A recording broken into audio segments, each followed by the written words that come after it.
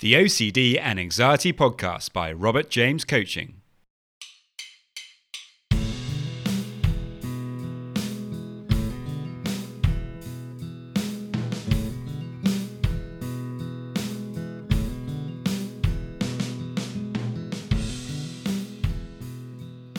Hello and welcome to the OCD and Anxiety Podcast, where we explore how to have a more positive relationship with anxiety disorders, taking back control so that you can start living the life you choose and not the one chosen by your fears.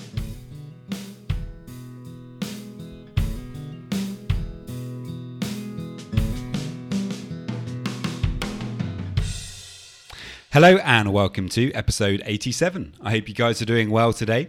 If you are struggling with OCD and anxiety, you can get a free session with me. To get that, all you need to do is to head over to my website, www.robertjamescoaching.com, and there you can leave me a message and we can arrange the free session. There's also my blog and some other resources there as well. So today's episode is all about inner healing. Now, ERP is obviously very important and very, very helpful for OCD. But, all of us have a lot of baggage, emotional baggage, which, we keep very, very far below the surface. And actually, in order to truly feel better, in order to truly heal, we do need to be able to bring that to the surface, to be able to process it and to be able to accept it. And, this is a big part of the healing process as well. Today, then, we'll be taking a look at that, how we can address some of that everyday baggage that so many of us carry around and that contributes towards ongoing problems with anxiety and OCD. If you do find this podcast helpful, it would be amazing if you could follow us on Instagram at Robert James Coaching UK. And, I really hope that you find today's podcast helpful. As always, if you have any questions, do please let me know. And many thanks.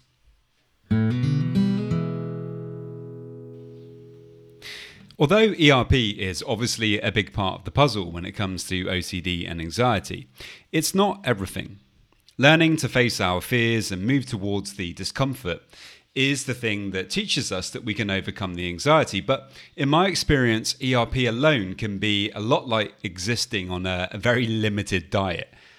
Yes, you're going to get by, but you won't be getting everything you need to be truly healthy. Or perhaps you can use a car analogy. Why not? I like car analogies. You can give your car a good clean. You can fill it up with petrol. But, if you haven't given the mechanics enough time and attention, then it's likely that the car is going to have problems. And sometimes we have to look under the bonnet. And if you're American and you don't know what on earth that means, I'm referring to the hood. Yes. Now, it's important to mention here that if you have experienced severe trauma in your life in one form or another, then it's really important for you to actually work with a qualified counsellor or therapist in order to process this. And the inner healing that I'm talking about today in this podcast is more to do with the everyday stuff, the emotional baggage that we all carry around with us, from an early age, which we really do need to learn to let go of. So how can we bring some inner healing so as to further integrate and accept our tendencies towards obsessing and compulsing? Well, let's start with ACT, which is comprised of different approaches that can kickstart inner emotional healing and help you to make more progress. One of these is meditation. One of the main pillars of ACT itself is actually something called self as context. And this refers to getting in touch with the observing self, the ability that we all have to observe our thoughts and emotions without getting too caught up in them. You can think of the observing self as the part of you that is separate from the thinking part of you. It is unchanging and always calm. Take the cliche example of a stormy ocean. Deep down under the surface, the water of the ocean remains calm. It doesn't matter what happens on the surface. In much the same way, we can always tune in to that part of us that remains calm, that just observes. And the more that we can do that, the better off we're going to be. So how do we get more in touch with this observing self? Well, meditation. In an article entitled Healing the Source of Inner Pain on chakra.com, it is claimed that meditation is one of the best ways to loosen the grip of sticky emotions and connect to our true self. So how does meditation help us to do this? Well, it seems that it has something to do with quietening the mind in order to allow it to direct its own healing. The article goes on to explain that meditation allows the mind to detach from its usual preoccupations and experience the spaciousness and calm within. In the silence of awareness, the mind lets go of old patterns of thinking and feeling and learns to heal itself. And this doesn't just appear to be wishful thinking. Western science has been waking up to the benefits of meditation for years now. And an ever-growing body of research demonstrates the benefits of meditation for our emotional and even physical health. In an article for Psychology Today entitled How Meditation Improves Emotional and Physical Health, Thomas Rutledge, PhD, claims that the areas of the brain critical to the fight or flight response, such as the amygdala, for example, appear to decrease in size with regular meditation practice. These amygdala region reductions may explain why meditators show reduced reactivity to emotional stimuli and reductions in anxiety and depressive symptoms.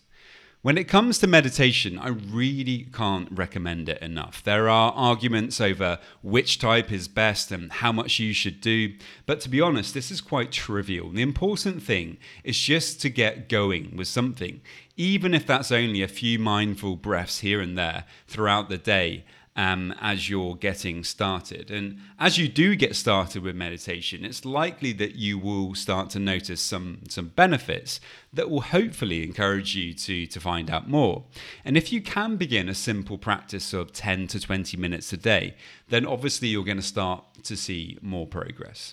So I really do recommend that, maybe researching apps such as Headspace or Insight Timer, to really get you going with this process.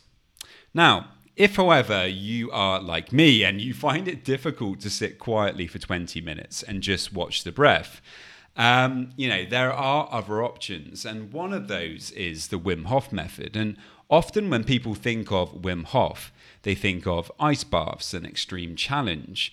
But there's actually a lot more to the method than that. And one of the pillars of the method is breath work.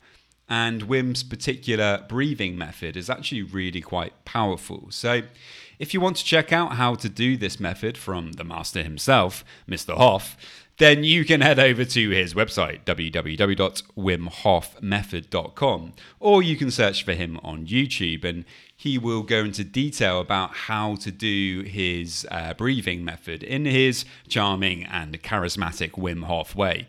But this process is getting more and more attention from science because, like meditation, his method, particularly when coupled with cold showers, for example, it really does seem to have an impact on our well-being, but also our physical bodies. It generally does make us a bit healthier.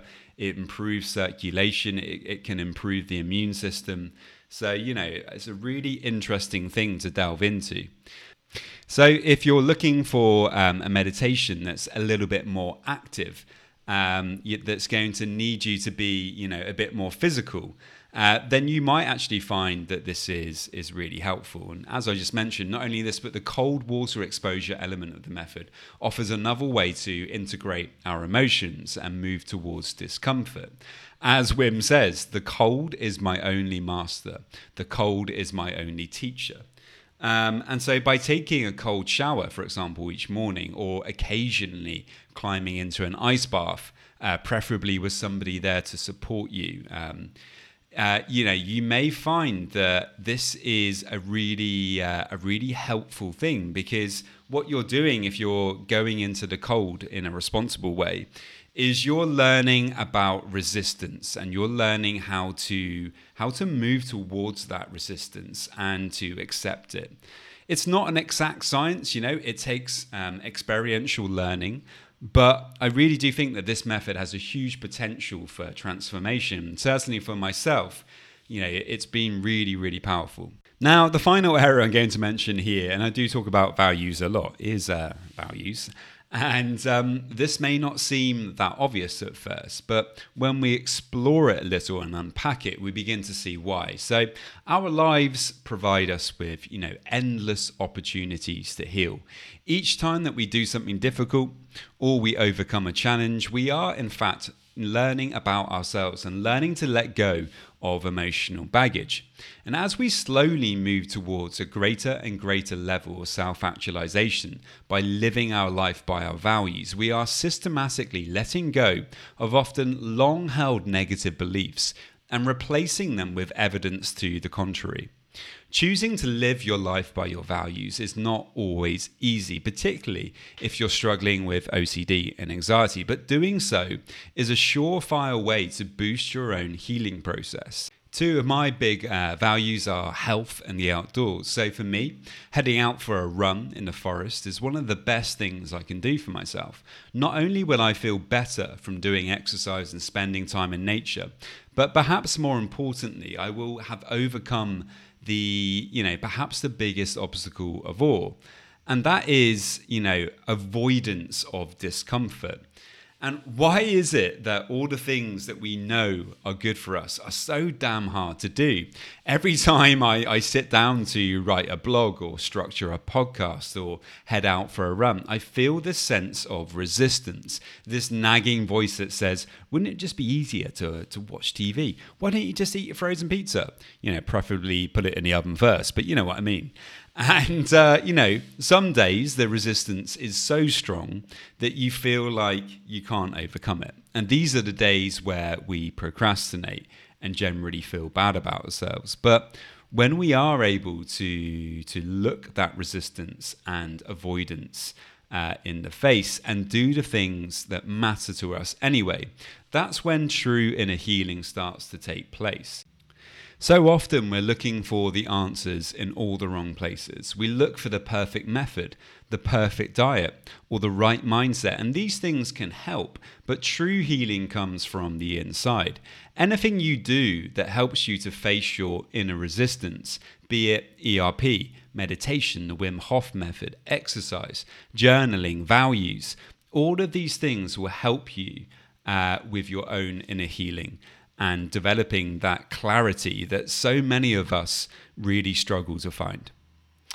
So that's it, guys. I hope you found that helpful today. As always, if you have any questions, please do let me know. And many thanks. Please remember, if you are struggling with OCD and anxiety, you can get a free consultation with me. All you need to do to get that is to head over to my website, www.robertjamescoaching.com, and send me a message and we can sort that out. And if you like, you can also follow me on Instagram at Robert James Coaching UK. Many thanks. And now just a quick reminder of my disclaimer. Any information that you view on my website, Instagram page, Facebook group, or anywhere else online, or any information that you listen to on the podcast is for informational purposes only, and is not intended to be a substitute for actual medical or mental health advice from a doctor, psychologist, or any other medical or mental health professional.